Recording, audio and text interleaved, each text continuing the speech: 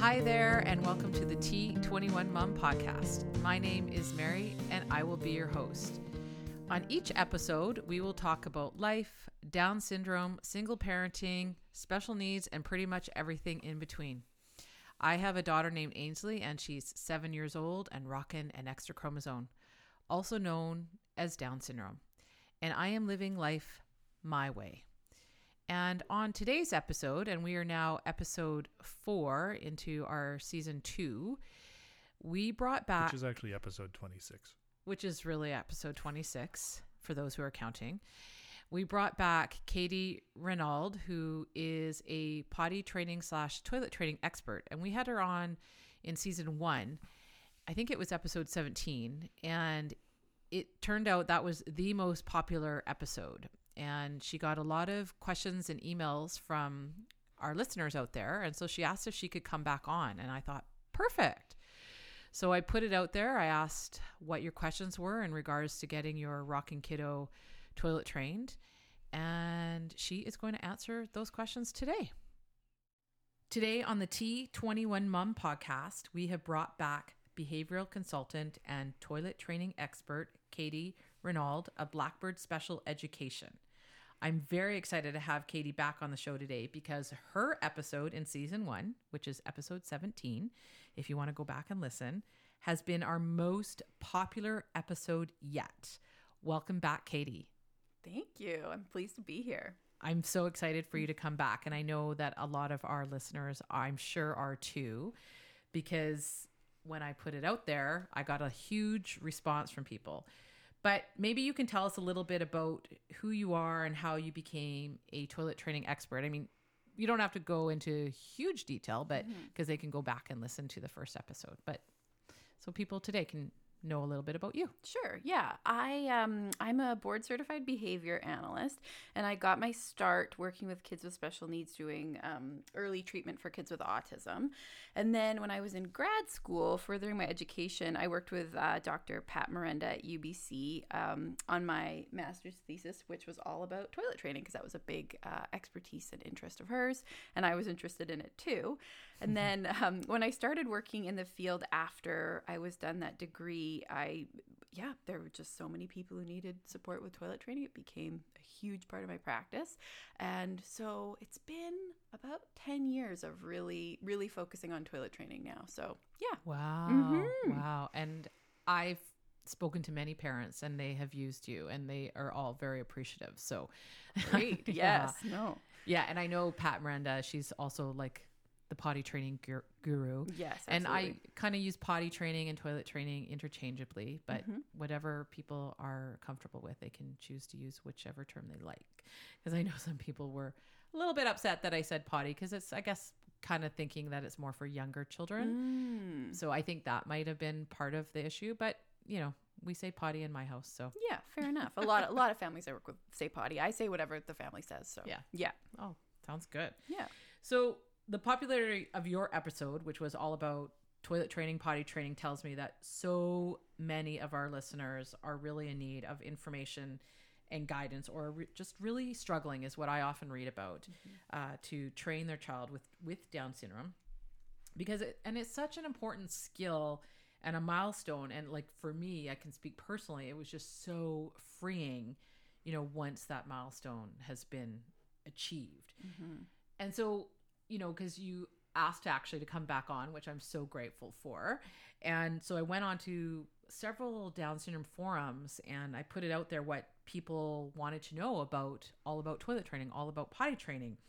And I know when you did Ainsley, you did what's called the rapid toileting method, I guess. Is that what it's called? Yeah. Maybe you can just talk a little bit about what that is? Sure. Yeah, absolutely. I mean, yeah, first of all, I asked to come back because so many people emailed me, which was amazing. I guess a lot of your listeners really had specific questions beyond what we talked about their own kids. So I'm so happy we can talk about that today. But it is good to first mention the rapid toilet training method, which is the main thing I do use in practice, and that, the episode we did for season 1 was all about that. So it'd be great, as you mentioned, for families to listen to that for more detail. But what it is, rapid toilet training, is a focused behavior analytic toilet training method. It was developed in the 1970s by behavior analytic researchers Azrin and Fox, and they really they pioneered sort of the boot camp method of toilet training. A lot of people talk about, oh, it's the boot camp thing. Oh, I know what that is. Okay. So it's kind of become many different things since then, but they're the originals. They really came up with the idea of sort of a focused treatment for a couple days. One thing about rapid toilet training that I think has been sort of lost with other boot camp methods is it's not really about a number of days necessarily. Like, people will say, oh, you do that thing that's 5 days. Oh, I've heard there's one that's 3. Oh, I've done one that's a week. Rapid toilet training is more about how long it takes the child to master something. So there's sort of a criterion they reach, and that's when it ends. So actually, sometimes kids are done the rapid toilet training procedure in 48 hours. Sometimes it's 2 weeks. It depends on the child. So it's more about meeting a criteria of mastery than a certain number of days. Yeah. But again, we talked so much about that on the season 1 episode I was on. So that'd be a great resource for people to learn more about it. Yes, and I'll repost those notes that I did on the first in the first season again on the T21 Mom Facebook page. That kind of goes into a little bit more detail about some of the tips and tricks to do in order to help your rocking kiddo to be successful, because we all really want that, like yesterday or last week, really. And because for me it was walking was a bigger milestone for me because it took so long, but potty training was right up there, because it is such an important life skill, as I'm sure you know, and I'm sure parents are just so grateful after you leave, after however many days you've been there. So absolutely. It's a big part of why I want to do it. It's such a big deal for families. Like, it's so rewarding to help them with this, however I can. So it's a wonderful line of work. Well, we are so grateful that you do that, because I was just reading today actually on Facebook, someone said, how can I find someone to do that, because it can be really exhausting. And I do hear that from a lot of parents when they try to do it themselves, because it's hard, because you have to be so on it. And so when I did post the questions to the different Facebook groups, there was kind of 4 areas that people primarily had questions about, which were a big one. And I actually need help with this, is getting kids to initiate. Ainsley's not too bad, but sometimes she says it to get out of things. I see that sometimes. Yeah. Okay. She learned that right from the beginning. Like, as soon as she went back to school, she would just say she had to go pee or whatever, and they would take her, because she knew she was getting out of doing work. She's smart. And so getting kids to initiate, nighttime training, dealing with BMs, and regression. Would you think those are some main areas? Those were definitely the things that people had asked me about after the last episode, and there are things that that come up in my practice often. So these are, I think you nailed the key issues here. So these are totally the right things to talk about today. Okay, awesome. So I'll just kind of read off what some of the questions were. Sure, yeah. And then you can sort of talk about it. So one woman said, we've been struggling the last 4 to 5 years. Our child is only trip trained.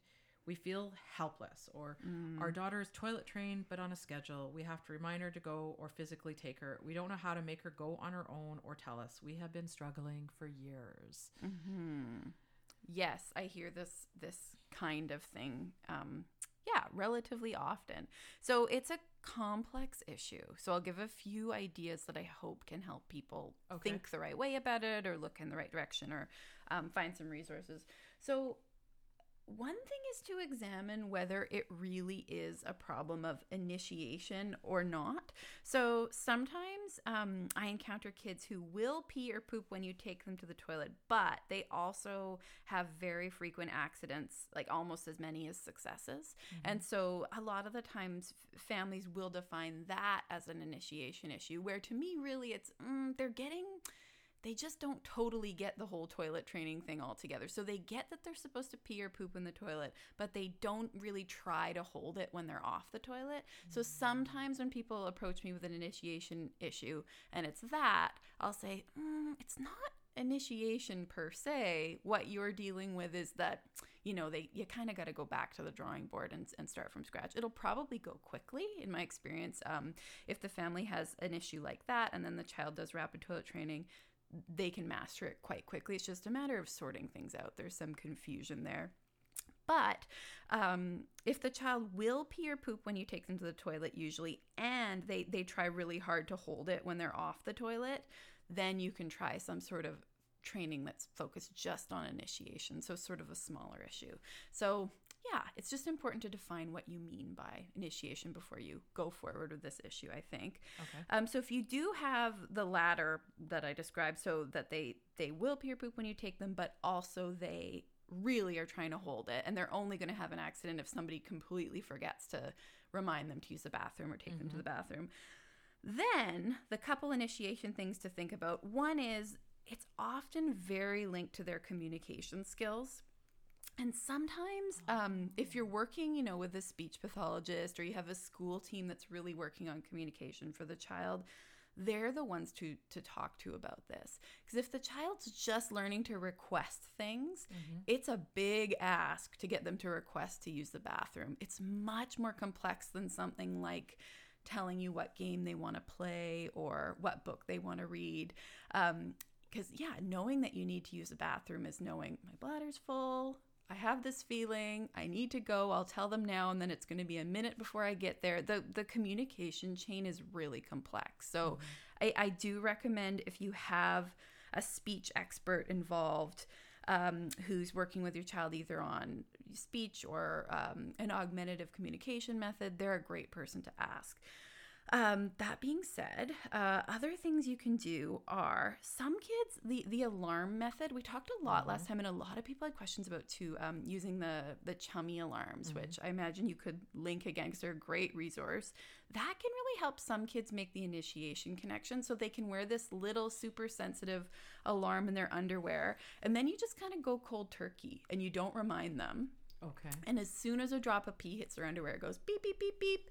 And it kind of makes that body-brain connection start. So then the child kind of learns to, jump up, run to the bathroom. And usually you can fade out the alarm usage quite quickly if they're ready for that method. So you know pretty fast if that one's going to work or not. Okay. And then the sort of final recommendation I can make around initiation that's general is there is a method in the research that I've used in practice as well, called scheduled chair sittings. So instead of prompting the child to sit on the toilet at an interval, you prompt them to sit on a chair near the toilet. It's a little bit of an involved and complicated procedure, but basically the way it works is the child's on this chair so close to the toilet, and you kind of park them there with, their iPad or book or whatever. You're sitting there chatting with them, and then they start to recognize when they need to pee. They move to the toilet by the way of somebody prompting them and helping them. And then how it works is you slowly move the chair further and further away. It's a lot. It's a big undertaking, and it's one of those things you might want to get support from somebody like me to work on, because for a parent it can be one of those things that's just frustrating and takes so long. But I can also share with you a link where there's a video online of me talking about how to do this procedure. So if families are interested in trying it out, that's something they could definitely look at. Okay. So there are ways with initiation is the bottom line. But it's complicated. It's communication's a huge factor. And kind of, figuring out, motivation is still an issue. Some kids only have accidents in certain situations. Watching TV is the big one. They'll initiate anytime except when they're watching TV. So really looking at what all the variables are is the best approach, I would say. So for some of our kids with Down syndrome, because speech can be a challenge, so would you suggest maybe having like a PEC? Yes. Little board, maybe I guess up somewhere that, or maybe they just have that with them, or I guess maybe even with, if they're at school, maybe one of their aides that they have that, or on their, like Ainsley has Ainsley's verbal, like she'll say, so like that could work, I guess. Yeah, and it just depends. hand you the card, exactly. Yeah, if the child's got kind of a good command of a PEX system, and that's something that they readily use to request other things, then it makes a lot of sense to use it in their toilet training the way you would use it for any kind of training for that child. But I do sometimes see families will want to try doing something like that, like a picture method, but if the child doesn't already know how to use pictures in that sort of way, then this is not the place to start it. It's like starting them at varsity level picture use. Like they really should start with the basics. So requesting things like, a favorite book, a favorite toy, and going through sort of the PEX training as it's intended. So I think that's kind of what you mean, is if they use them already, great. Integrated into that system. And it can be, considering too, we want to motivate the child to initiate. So it can feel like a step back sometimes too, to say, use rewards again. So like in some of these examples of questions from families, what I'm picturing is a child who's been using the toilet a long time. They're just not initiating. Sometimes you don't want to do that. You don't want to reintroduce, candy again if you haven't needed it for years, but maybe you do need it to push them to initiate. I worked with a child recently who just wouldn't initiate, and it ended up being a simple fix because we just put he was such an easy kid to identify a reward for, and that's another thing we talked a lot about in the last episode, was what motivates your child. And he just had this certain like these little mini cupcakes that he loved, and we just bought them and we put them in the bathroom, and they were under the sink, and that made it click for him. It's like they are in the bathroom. It's part of the routine of using the bathroom, and he started initiating like crazy. So sometimes it is simple. You kind of make it part of a chain, and you motivate them as much as you can. So it's one of those things that's so case by case. I just hope that giving a bunch of ideas can help people kind of figure out where their child is and where it makes sense, and also who to ask. Like if you have someone like a speech pathologist involved, awesome, they can probably really help with this sort of thing. And we'll certainly put the link to that video on our webpage so that listeners can click on that if they are needing that help. Because like for Ainsley, for example, she, like as I said previously, she often says it to get out of doing work, and I think it's getting better, but I guess often I'll say, well, no, you don't need to go because you just went. So but it's always that fine line, like maybe she still does need to go, right? So I don't know, do you have any suggestions around that? Yeah, that's a good question. If it's really excessive, which I have seen before, I've sometimes used a strategy with kids where there's sort of a finite number of times they're allowed to initiate. So we've done things like make a little, sort of like a token board with, maybe three little pictures of toilets on it. And each time they go to the bathroom, I show them, okay, I'm going to take one off now. So you have 2 more chances to use the bathroom today or before you leave school or whatever. Because and we base that on how many times that child realistically needs to use the bathroom, and then give them a little more. So if on a normal day they use the bathroom 5 times at school, I'd put 7 on there. So then it also teaches a bit of self-management, because then they can use it to get, because all kids do that. I did that in school. Oh, math is starting. I'm really good at P, right? So it's okay. They can do that, once a day. They just can't do it repeatedly. Yeah. And it's also, the sort of bigger picture behavior analyst in me takes over too. I think, what do they want to go do? What do they want to escape, and why?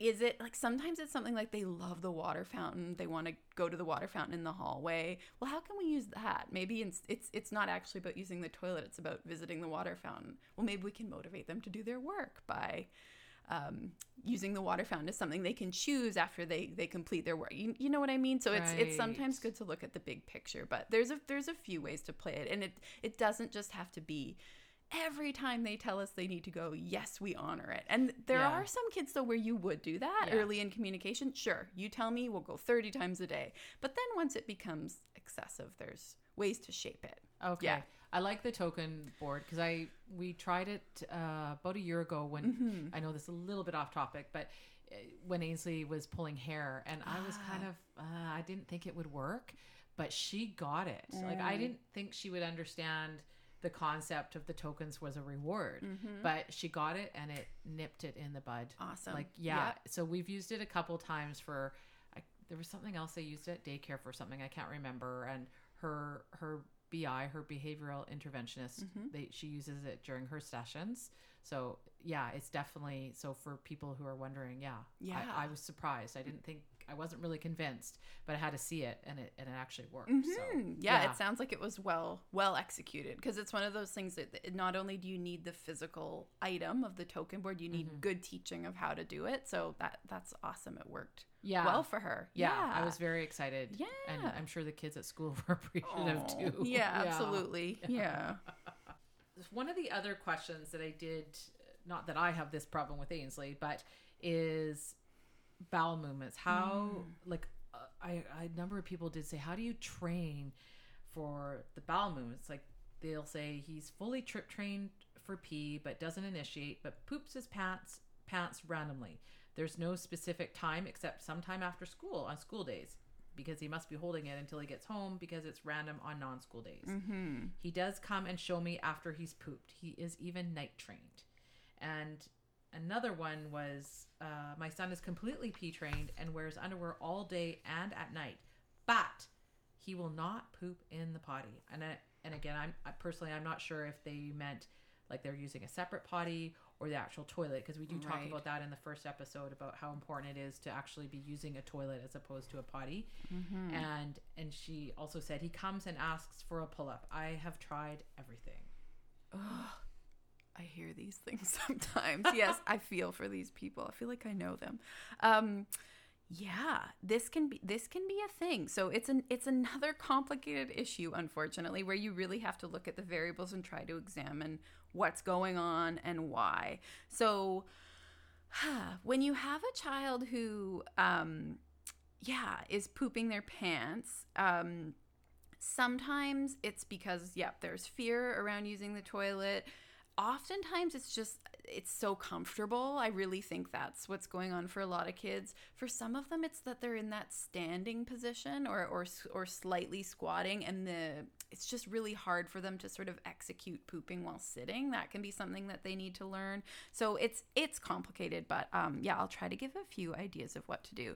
So this is the exception to our rule we talked a lot about last time. Of course, there's always an exception, but we talked about how it is important to use the toilet. Like you should really use, your family's toilet in your home. That's where you want your kid to pee and poop, especially if they're older. Using a separate potty can mean retraining them later. Some kids really struggle to generalize from a little potty to the toilet.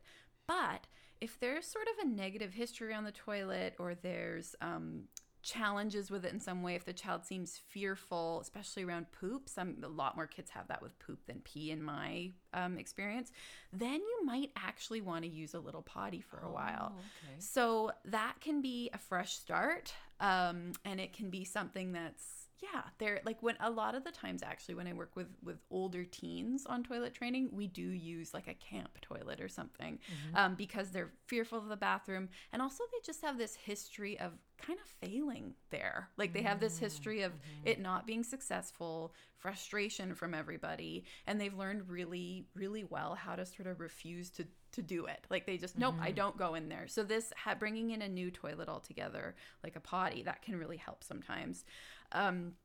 And this is something I've talked with about some OTs I've collaborated with as well. But sometimes the body positioning on a small potty is more conducive to poop. So kids who struggle to get it out on the toilet, yeah, if they're more squatting the way they can over a little potty, like IKEA makes a $4.99 potty that's the best. Like it's so ergonomic, sort of the way it puts their knees up.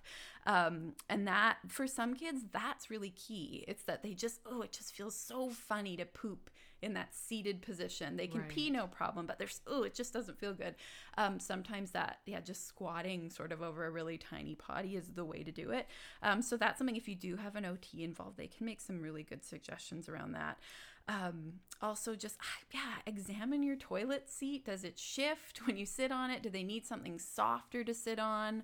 Some kids, like the one who's talking about their child pooping after school every day, he might need to camp out on that toilet. Like, can you get him in there every day after school, no matter what? Like, you have a pretty consistent pattern, and stay for up to an hour, but with really fun stuff, have things that he loves to do in there, have a really comfortable seat. And then when he just so happens to poop, you'd present him with something really awesome, like a really good reward. So lots of the principles we talked about in the rapid toilet training episode would apply here. Okay. You just kind of have to extract the ones that you need. So the reward thing is big for this. Like the motivation for a lot of kids to poop on the toilet is just not there. So it's kind of this combination of the right apparatus, like some sort of potty or really comfortable seat, and a big motivator, something that they'd really like to do. Don't worry about your screen time for a while, maybe. That's sometimes what it takes. Let them relax and be on the potty or in the toilet a long time. That being said, too, if kids are really resistant and just seem uncomfortable, it's sort of, if you think about it, they've pooped in a diaper their whole life. This feels very weird, what you're asking them to do. Why would they want to do that? They're so comfortable in their diaper. And for a lot of kids socially, it's not, they don't care. It's not an issue. And that's okay. Everybody's at a different place in terms of, we talked about the prerequisites before, right? Like the waiting for your child to really want to do it. With poop training especially, it seems a lot of kids they don't get there.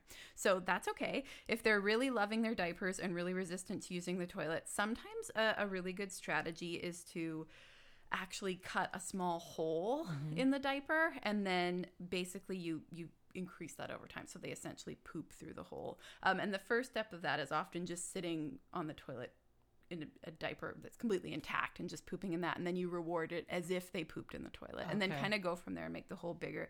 That's actually a research-based method that's been proven to work, and I've used in practice a lot. It always sounds a little crazy to people at first, but it's one of those things. I think, theoretically it has to do with the feeling of the diaper on their body. Like that's how it should feel when they poop, right? So slowly fading that away makes it easier for some kids to release and be comfortable pooping. A final thought about bowel movement training too is just be careful and chat with your doctor about it too, because a lot of kids have the tendency to get constipated and hold it when there's a new initiative like this started. So it's one of those things where you want to be ready for what may come up, and the doctor might suggest, maybe a laxative use for a little while, or like I've had some pediatricians suggest that for kids that I've worked with. Okay, if you're going to do some bowel movement training, we really don't want them to get constipated. If they have a history of that, they might do a temporary laxative or something like that. So it's just one of those things. The likelihood that they'll do serious damage, it varies so much child by child. I don't want to say, go ahead and just throw out the diapers and they'll be fine, because I have seen kids where they will double down and they are not going to poop, and that can be a real problem. Yeah. So treating it, I think the families that wrote to you about this they are treating it delicately, as they should, and kind of being a bit careful about it. Lots of motivators, and if the child's just not going to go, that's okay. They're not going to go today, no problem. But involving their doctors a really good idea. Just making sure they're aware of what you're doing, and that they would know the child's medical history and can make some recommendations about how to do it carefully and mindfully. Of course. Yeah, because when you did mention about the child after school, actually, because I remember we discussed about the hole in the pull-up or the diaper, and I actually thought that might be the solution. So I have to think that I was sort of on track with that. Yeah, absolutely. No, you know your stuff. Yeah. Yeah, well, it was a long time coming with me, so yeah. But I learned lots of tips and tricks from you. And I guess people also can't understand. I mean, I'm thinking probably think, well, if they're pee trained, how come they can't do the Yeah. poop? Because you would think, you know, having a poopy pull up or whatever would be way more uncomfortable. Because I know for Ainsley, that was a big thing. Like, she did not like that. Yes. So it was kind of easy to train for Yes, that. that's a big benefit if you Yeah. have that. Like, if the child, they don't like it, that's wonderful. But so many kids I work with do not care. Like, they're totally comfortable in a soiled pull up. So it can be really tricky. I think one of the main things, for what it's worth, why it's harder to train poop is when we do pee training, we can give the child lots and lots of Water. liquid, and then we can help them to learn quickly, right? But we can't really control how many times they poop in a way that's safe and ethical. Yeah. So that's something that we can't make them learn as fast the way, or help them to Right. learn as fast the way we can with pee training by just giving lots of liquid. So I think it's it can be so challenging, and everybody should take a deep breath and keep trying, I guess, because it's one of those things that it can be a long time coming, the poop training specifically. Yeah, and like you were saying, because a lot of kids with Down syndrome, they do have constipation issues. So I'm sure, and I don't know if those were the issues for the people who responded, but but that's also something to take into consideration as well, because it will be harder for those reasons as well. So you got to be careful. yeah, but those are excellent tips. So I'm sure people will really appreciate those ones. And then another one, which I am really interested in finding out about, is nighttime training. Because, like, occasionally Ainsley, she will wake up dry, and I think part of it is because I actually wake her up if she and then she's dry, which was just the other day. But it's really hit or miss, I find. And I'm not so bothered by it yet. I mean, she's 7, and I'm okay that for now that she's not nighttime trained, but I'd like to know that, or like to think that it's going to happen. Yeah. Because a lot of people are going like, well, how do we start? Where do we start? And one mom said her daughter was completely daytime trained, and I think, if I recall correctly, for a few years, but she's wondering if she needs to wake her during the night to take her pee. Because is that the only way? Because I've heard that, and I go, is that how people train for nighttime training? It means I got to get up in the middle of the night. Yeah. Like, I don't know. So Yeah, it's a good question, and it's another. It can be a really challenging issue, or it can be a really easy one. So one thing just to start with is, this is one area in particular, I would definitely just ask the child's doctor about before you get started. They might advise you to wait. Again, they know the child and their history better, and can talk about specifics of that child. Because statistically, I mean, if the child's truly bedwetting, so the definition I would use of bedwetting is they pee while they're asleep. So they are deeply asleep. They don't wake up when they pee. So, I mean, again, we could be talking about a few different things here, but for me, that's the place to start is if they're peeing in their sleep. Statistically, fewer and fewer children do that each year as they age. Like, it's I should have looked up the specific stats for you, but there's just if a certain number of children are doing it at age 5, well, then there's less at age 6, less at age 7, less at age 8. And as far as I can tell, that doesn't have anything to do with a particular diagnosis. Like, it's just as the bladder and body change and age, the likelihood they'll bedwet will go down. So if the child is truly peeing while they're asleep, most of the time I advise families to just wait a little while, like really just give it another year even, and see where you're at. But if it's a big issue that they really want to tackle, if it's limiting for sleepovers, if it's an issue that the child's peeing so much that they're maybe peeing through a pull-up, and that, like, there are reasons to tackle it. So the gold standard in the research now is to use those alarms we talked about. So the Chummy alarms are actually intended for bedwetting, but I use them for daytime training almost exclusively.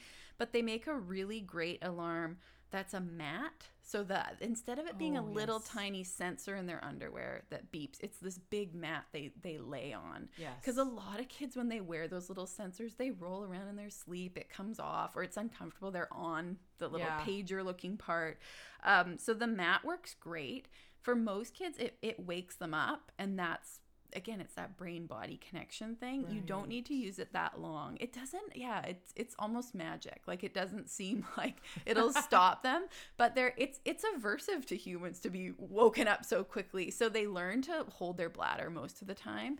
Okay. And that could be something too, where even if you say try it for a week and it doesn't work for your child, wait a few months and try it again. Like Okay. that's the best. So it's sort of instead of the parent waking the child up, which is what this mom was asking about, this is more precise. It's like Okay.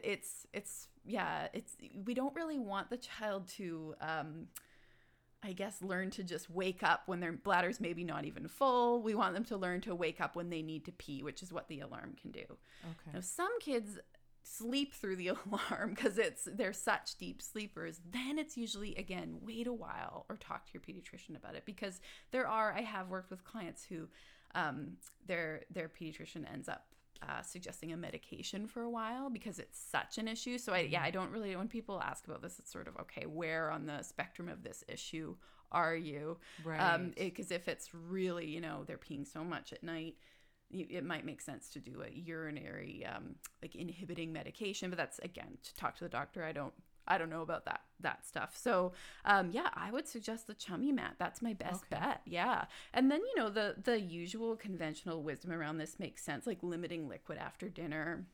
And for some families, they go, oh, we really don't want to do that. She doesn't drink much water all day at school.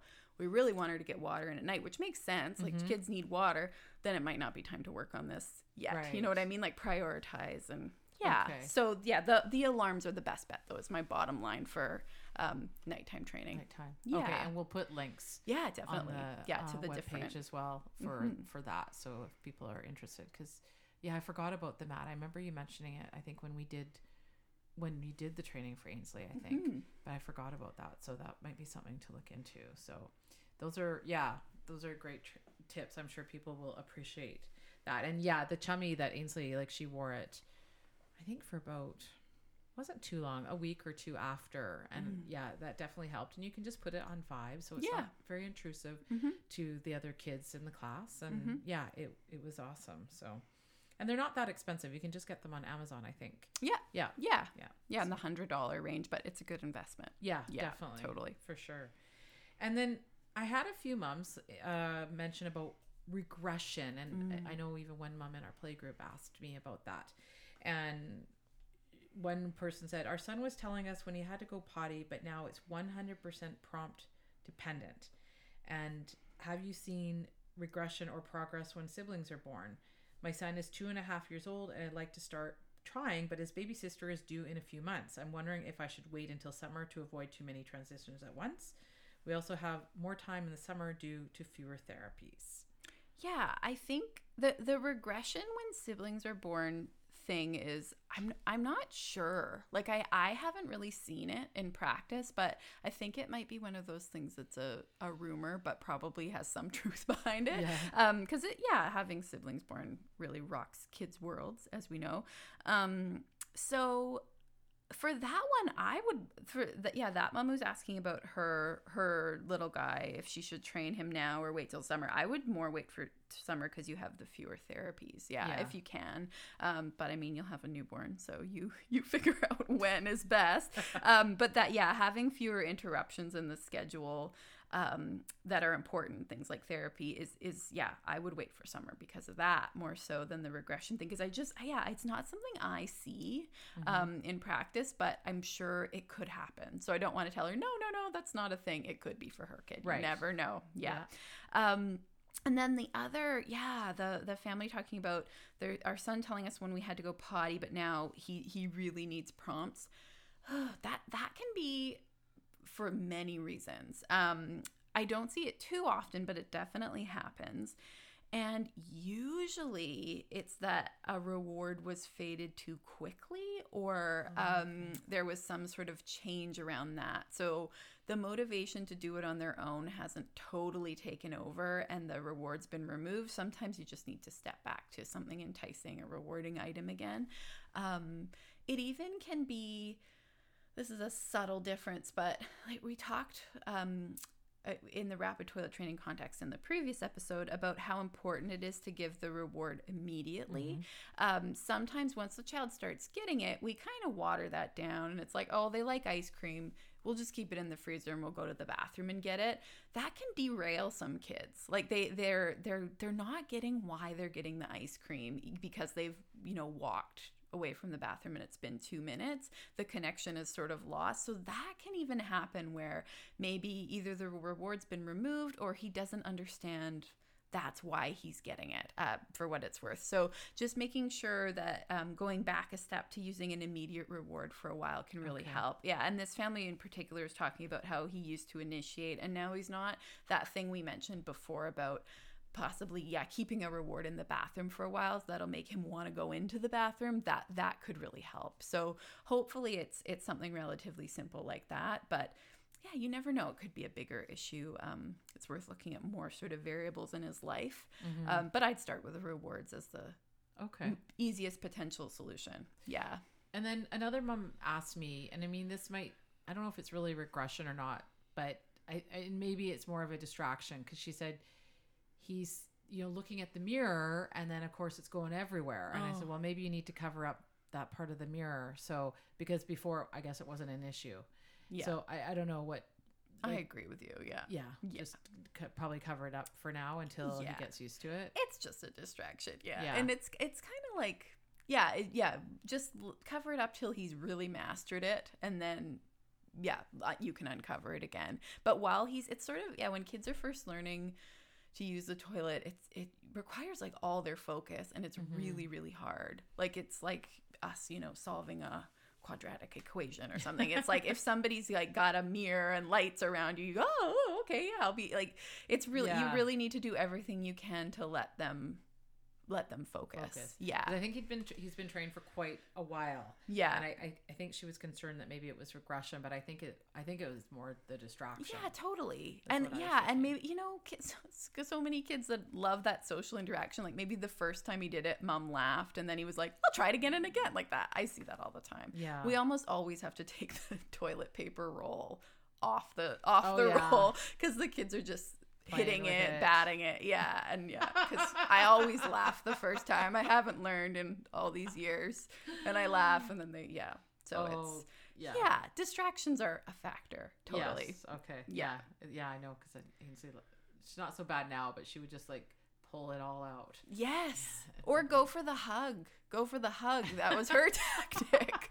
Like, let's hug. Oh, okay, that's so sweet. Then you give her a hug, and next thing you know, she's like, I'm off the toilet. Yeah.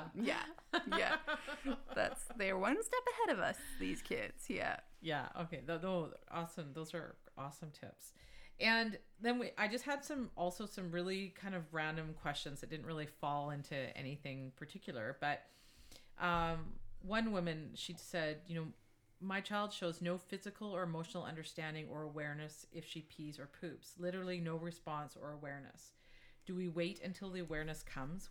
Will it come? Mm-hmm. We've tried before on a schedule, but it was so exhausting and demoralizing, and I get that. Mm-hmm. And she said she's 10 now and puberty is looming, and that would be kind of scary. So. Yeah. I feel for this mom. I think, the understanding and awareness of when they're peeing or pooping, I very often work with kids where there's none. So I would want to reassure her that's okay. Like you don't have to wait for it, and I wouldn't advise waiting for it, because I can't guarantee you that they'll ever get there, really. Developmentally, yes, most kids will get there, but if you wait, you could be waiting a while. So it sounds like this child, I would definitely try the rapid toilet training method, because it's like you're kind of at square one. So if the child sounds like a good candidate for that, based on what we talked about in that other episode, I would think that would be great, because she talked about trying on a schedule. What that means to me usually is that they've tried, say, taking her to the bathroom every half hour and sitting for 5 minutes or something like that, or every hour and sitting for 5 minutes.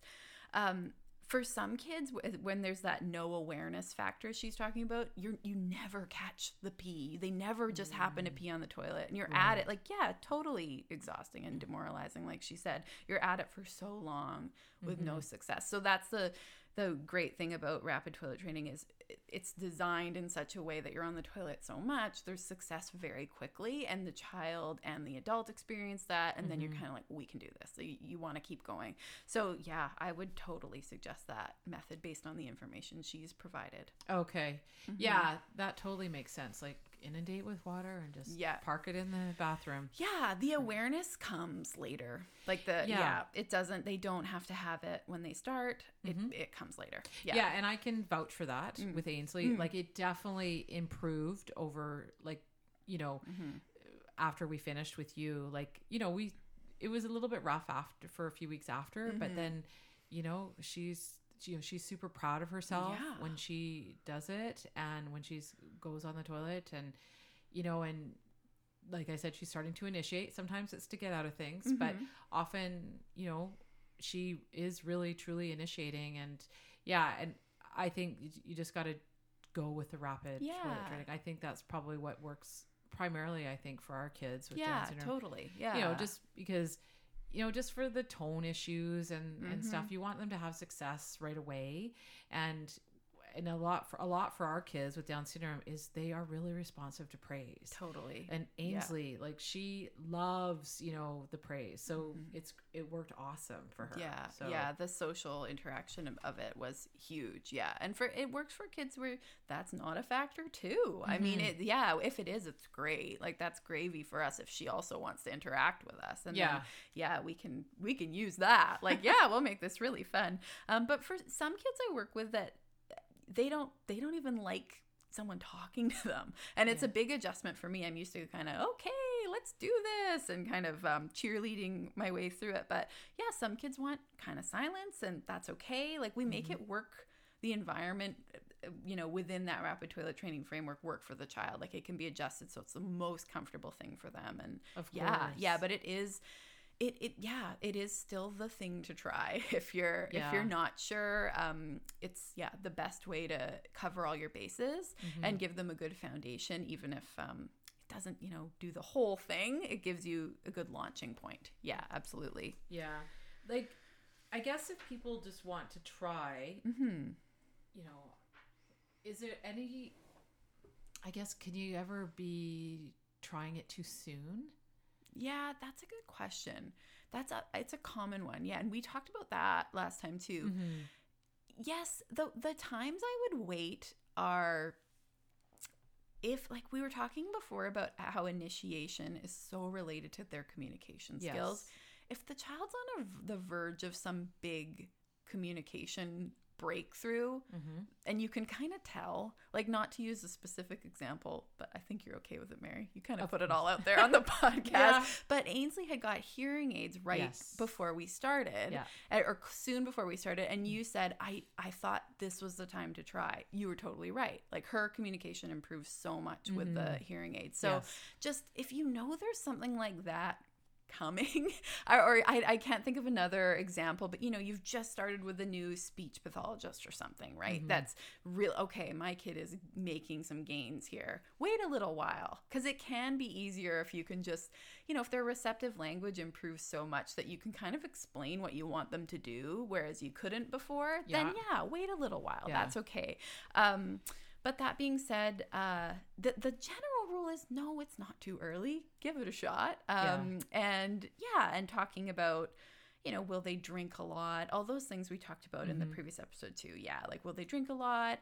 Can you engage them enough that they could sit for a while? Or can you enlist somebody to help with that? Because sometimes that's really challenging for the parent, because we all know kids are the most resistant to their own parents. So can you engage, you know, some help? But you can almost always get started. Yeah, totally. Don't worry about prerequisites too much. There's no research behind them. Okay. Like, But I do remember you saying, but you have to be 100% committed. Yes, like, totally. there's no point, I think you said, just dipping your toe in the ocean, right? And I thought about that. I go, yeah, that's right. Because, you know, why, like, because then I think that's when it gets demoralizing. Yeah.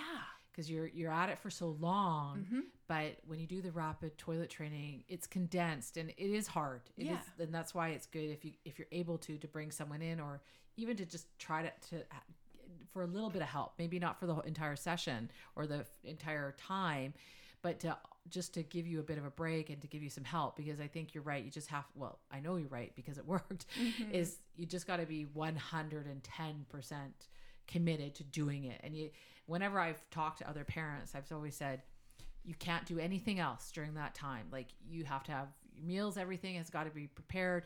You have to just focus on this one child for this one skill, and, you know, for that duration. And because that's what works. And as you've shown, it works. And the research essentially backs that up. Yeah, absolutely. That's the main thing is, yeah, exactly what you said. You're going to get me out of a job here, Mary. You know it all now. But no, that's exactly right. Like, it has to be such a focus. And also, I mean, it really does confuse the child in most cases that I see. If you try a little bit, we'll just try sitting on the toilet before bath every night. That makes so much sense. Why not? They're naked anyway. You're in the bathroom, put them on the toilet. I work with kids where I come in and we go into the bathroom and they sit on the toilet, and then they hop up and want to get in the bath, and I go, no, it's not bath time. But that's what they've been trying. So no, and I'm not, chastising parents who've done that, because it does make sense. And if you talk to your friends about it or anybody about it, or read the potty section of a parenting book, it'll probably tell you to do something like that. But when we're working with kids where there are learning challenges, sometimes, like 1 in 100 kids or 1 in 1,000 kids, that sitting on the toilet before they get in the bath thing confuses the heck out of them. So for me, in my practice, it's like, remove all confusion. So I always advise families, like, just wait until you're really ready to focus, just like you said, Mary. Yeah. All in. Yes, absolutely. Another question we had was, my 9-year-old son is so stubborn. He will occasionally pee on the potty, even at school, but mostly fights it and won't go. He knows what to do. He's even changed himself. He just is absolutely adamant, and no form of reward works. Oh my goodness. Yes, I see. I think I know this child. No, I'm not. They're similar. I think my hunch when I hear this one is, it's that he will not do this with his parents. Like, or the parent who's mostly been trying this with him. And this is a thing. Like, it's a phenomenon in research. I see it in practice. There are some kids who they actually do know what to do. For some reason, a power struggle has started where they're just not going to do it for their parents. So I would think in this case, if they can enlist somebody to help and the parent's totally not involved for the first little bit, that might be key for this little guy. And then, there's got to be, the no form of reward thing. There's got to be something. I mean, way outside the box. I don't know what it could be, but sometimes it's something really big and flashy. Sometimes, like we talked last time about kids who like FaceTiming people, FaceTiming grandma and stuff. There's this, I don't know if you've heard of this thing, Cameo. It's like a new, I don't know. Wouldn't call it social media, but it's this thing where you can pay to get a celebrity to record a message. So some family I worked with, their kid loved like a wrestler, like one specific wrestler, and they got a cameo from him, and you can play it over and over, and it's him going, "Good job," and saying the kid's name. "I knew you could do this, man. It's going to be so," and the kid would just get to watch it each time he peed. And he was like, "Got it. I know how to pee now because I want to watch this video." Like, it's sometimes it's kids like this though, where they get it, but it's the motivation. So something weird and out of the box, like, might be the thing to get. I always am trying to rack up more ideas for rewards. That wasn't me. That was the family. I was so impressed with it. I thought, I think they paid big bucks for that, but they can use it over and over. Like, you pay the person to do a personalized little video. So that's kind of cool. So anyway, I'm just thinking there's got to be something, and it probably can't be mom if mom's the one who's been trying. Like the fact that she said he pees sometimes at school. Maybe he really likes his support worker at school, and he could actually totally master this at school and then transfer to home. Like, sometimes that makes sense based on the dynamics and what's going on. I do work with some kids who are like really compliant at school and will go with the flow, and it might be because their friends are there, they really adore their teacher, and that can be the place to go. So I think there's got to be a way he can do it. It's just he's really smart. You gotta Yeah. outthink this 9-year-old. Yeah, that's tricky. Okay, that's great. And a few more questions that we have. So one was, how do you get over the fear of sitting on the potty? And again, I don't know if the child is sitting on an actual potty or the toilet. They just use the word potty. My son will run to the bathroom saying, gotta pee, and pretends to sit or stand. He never actually has to pee. If I try to get him to sit, he freaks out in a very nervous, scared way. He has started to take his diaper off and pee on the floor. I do not make a big deal out of it, which is good, and make him help clean it up. But now he loves cleaning the pee and he thinks it's fun. Oh dear. And now he poops in the shower, not while having a shower, but he gets in, pulls his pants and diaper down and poops in there. How do I stop this when this kid who thinks cleaning up messes is fun? Yes. This is complex. I really Yeah. liked her narrative too. She's a good writer. I think, this is probably a child where, like, I read it, Mary, as that she was saying they're using a toilet. I Okay. think he might be the one exception again to the rule of always use the toilet. It might be use a potty. Because what I've done before with kids who, like, I love that he'll get in the shower and poop, that he gets that he's supposed to take his pants off. It's not about the diaper. Okay, I'm in the like, he's trying, right? Yeah. And then, so I could see, and I've worked with kids with similar sort of issues where we just slide that $4.99 IKEA potty right under them as they poop, and then the poop can go in that little potty. Okay. And then the other reason I love the cheap IKEA potty is you can eventually, it's so small, it fits in most toilets. So it Okay. sounds very unsanitary and kind of weird, but eventually what we do is we kind of move it a little bit closer, a little bit closer, a little bit closer, and then we can just put it right in the toilet, and then they can actually pee or poop in the toilet. And then usually after that point, I've worked with some kids where they go, okay, now I'm fine. They don't want the potty in there. Okay, I've got it now. It's okay, no big deal. And some kids, we go from the potty to like a different, smaller container, maybe something transparent. And then we eventually take that away. So it's kind of a fading procedure based on how fearful they seem about it. But if I were her, I would try to get him to use something that's not the toilet. So a potty would be a good idea. And I love that he's trying to do this in the bathroom. Yeah, I guess it's a benefit that he's at least doing it in the bathroom. Yeah. But she probably, this seems so counterintuitive as a parent, she probably shouldn't let him help clean up now because he's liking it so much. Oh, It's okay. sort of an inadvertent reward. Like he's enjoying cleaning up the poop that's not where it's supposed to be. So Yeah. if he were to poop in the little potty, then that would be okay. Like that would be something where, for what it's worth too, in terms of, using alternate vessels, for some kids, it's the water in the toilet that scares them. I don't know how really I've figured that out, but it's case by case. Some kids know it's just the flushing, who knows, like the whole toilet at large. But when we do that thing where we put foil in so we can hear the pee, like we did that with Ainsley as well. So when kids are, the first couple times they pee, it's really nice if you have aluminum foil in the toilet so you can hear it very loudly. It helps them make the connection to, oh, what's that sound? That's pee. That's a good sound. The good stuff's coming out. Oh, it's wonderful. Because otherwise a lot of kids have a pretty quiet stream, and the bathroom fan's going, the iPad's on, it's hard to hear. Sometimes when we put the foil on, that alleviates their fear because it can totally cover the water. So that's another thing. She might even just try that, like visually blocking the water and see how he reacts to that. But my hunch is that the little potty will work because he could even do that in the shower to start with. Yeah, that's true. Yeah. Oh, oh, awesome. That's why we have you here. Oh, great. Yeah. worth the price of admission. Yeah. And another question was, sometimes my daughter can't pee with a person she doesn't know well or who she doesn't trust. For example, a new teacher at daycare, a new babysitter, etc. She just can't relax and pee. How can she overcome this? Aw, I feel for her. Yeah, that's a tough one. I can see that, yeah. Totally, yeah. I think a lot of people get shy bladder even when you're in a big bathroom at like a mall and there's a bunch of people in there. And there's a term for that. I never heard that before. Yeah, Shy bladder. yes. Okay. I'm sure I heard that on Seinfeld or something. But I think that...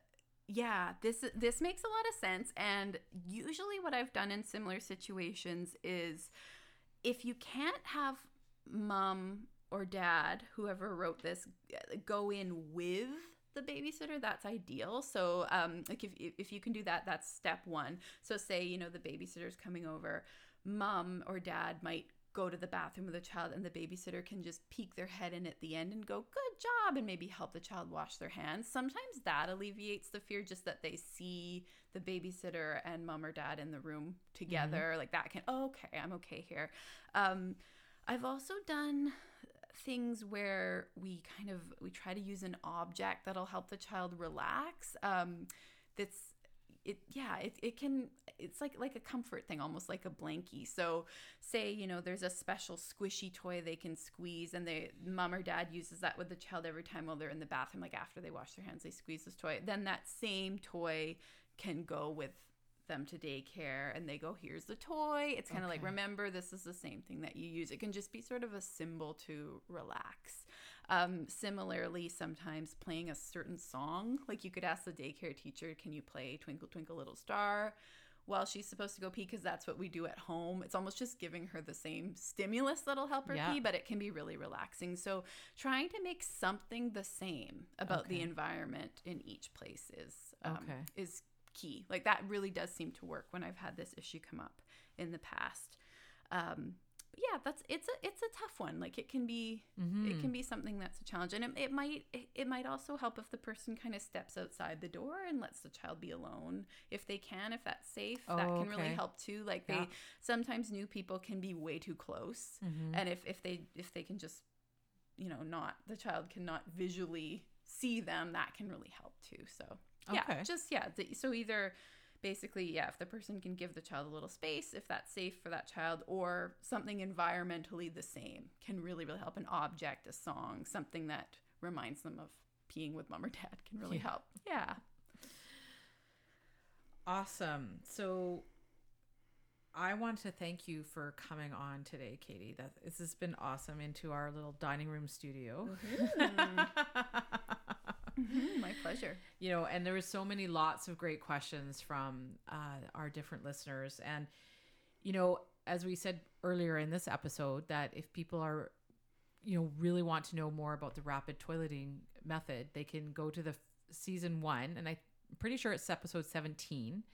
And I also, on the same day of that podcast aired, I also put the notes on the T21 Mom Facebook page that kind of goes into a little bit more detail on how to do the rapid toilet training method, you know, inundating with water and using the rewards and sort of how you phase it out. So yeah, like it's awesome. I know this is such a huge milestone for our kiddos, and a welcomed one, because I'm pretty proud of Ainsley, you know. I mean, we do have the odd accident here and there, but you know, she's very proud of herself, and I'm really happy that she's starting to initiate more on her own now. Like to say, sometimes she'll go, but not often. Sometimes, but she'll definitely say often that she has to go, which is great. So we'll start working on the nighttime training. That'll be our next milestone. So I'll let you know how that goes. But if people have other questions that we didn't really cover, they can email me at info@t21mom.com, and I'll compile the questions and pass them over to Katie. And then, I don't know, maybe we'll have you back for a third time, or we'll figure out a way to answer those questions, because, you know, like you said, you got I think over 100 emails. From people, and the questions, I'm sure, were all very various, like probably pretty different, and I'm sure there was a lot that were very similar as well. But you know, just because it is hard, it is a hard milestone for, I think, more for the parents. Yeah, totally. You know, but so, and I'm so grateful that there's people like you that actually do this for a living. Like I was so thankful, and that, you know, and it's awesome. It's awesome now that she's in her underwear, and I love it, and I think she loves it too. So, and also just helps her fit in better at school. I like that, you know, she's in grade 2 now, and she's just like all the other kids. That's why I do it. Like, it's so exciting when the kids can get in underwear. It's pretty amazing. Yeah. I still remember when she first ran out in her underwear when you were there. Aw. Like, oh, she's so cute in her little underwear. Yeah, it's a pretty special moment. So thank you. Yeah, it was my pleasure. It's great to talk with you as always. Yes, thanks, Katie. Such a great deal of knowledge that Katie manages to put in front of us. I know, and I'm quite confident that our listeners will fully appreciate the expertise that she's offered. And I really, truly hope that it will help a lot of us parents out there who, might be struggling with this milestone, because it can be a hard one and a challenging one, especially if you have an older child. So, hopefully this will help. Well, I mean, for typical kids, it's difficult, but for special needs, as I've learned from you and Katie, it's practically, it's a journey that seems to have no quick end. This takes a while. Well, but she does it in 5 days. So, Okay. I think that's pretty good. And Ainsley, for the most But part, how long did you struggle before that? well, I think I had tried the rapid training method myself. It was 2 or 3 times, but I didn't know it really should have been for 5 days. And I was doing it for 3 days, but really by the end of 3 days, I was pretty much done. I don't think I could have done 2 more days. It's hard. You really need someone to help you, and because it's emotional too, because it's your own child, and we all want this milestone. We all want this done like last week, because I wondered, is this ever going to happen? And, it did for Ainsley, and I'm super proud of her, and I know she is super proud of herself, and it's tough. I mean, it was a bit rough after we finished with Katie, because it was around close to her birthday and Christmas. So, it wasn't always our typical routines, but she is rocking it at school and daycare. She is doing so awesome. And, we go out all the time, and she's wearing underwear, and, I can pretty much attribute that all to Katie and her magic, because it's magic. Well, I know we were both very grateful that she came into the studio rather than being a remote. We were very happy to actually have her to be able to ask questions in person. Yeah. And like we said in the podcast is, if you do have questions, feel free to email me at info@t21mom.com, and I'll be more than happy to pass those along to Katie. I can sort of group them together and get them to her so that she can answer them, and either I'll get back to the people directly, or we'll figure out a way to respond to people's questions. But I read about it all the time, and it's a huge milestone, and it's one that we really, really want for our kids. So thanks again, Katie, for coming on. And where are we going next time? We are going to talk to Dr. Susan Fawcett, who was on a previous episode, and she is from the Down Syndrome Resource Foundation. And she's going to talk this time about the Down syndrome and autism connection. Okay. So why don't you lead us out, and we'll look forward to next time. Thanks for listening to the T21 Mom podcast, and I would love to hear from you. What things are important to you as you navigate this journey of Down syndrome and special needs? How are you doing things your way? Drop us a line at our email at info@t21mom.com and let us know what's going on in your life. Keep loving on your rockin' kiddos, and we will see you next time. See you, Mary. Bye, Ron.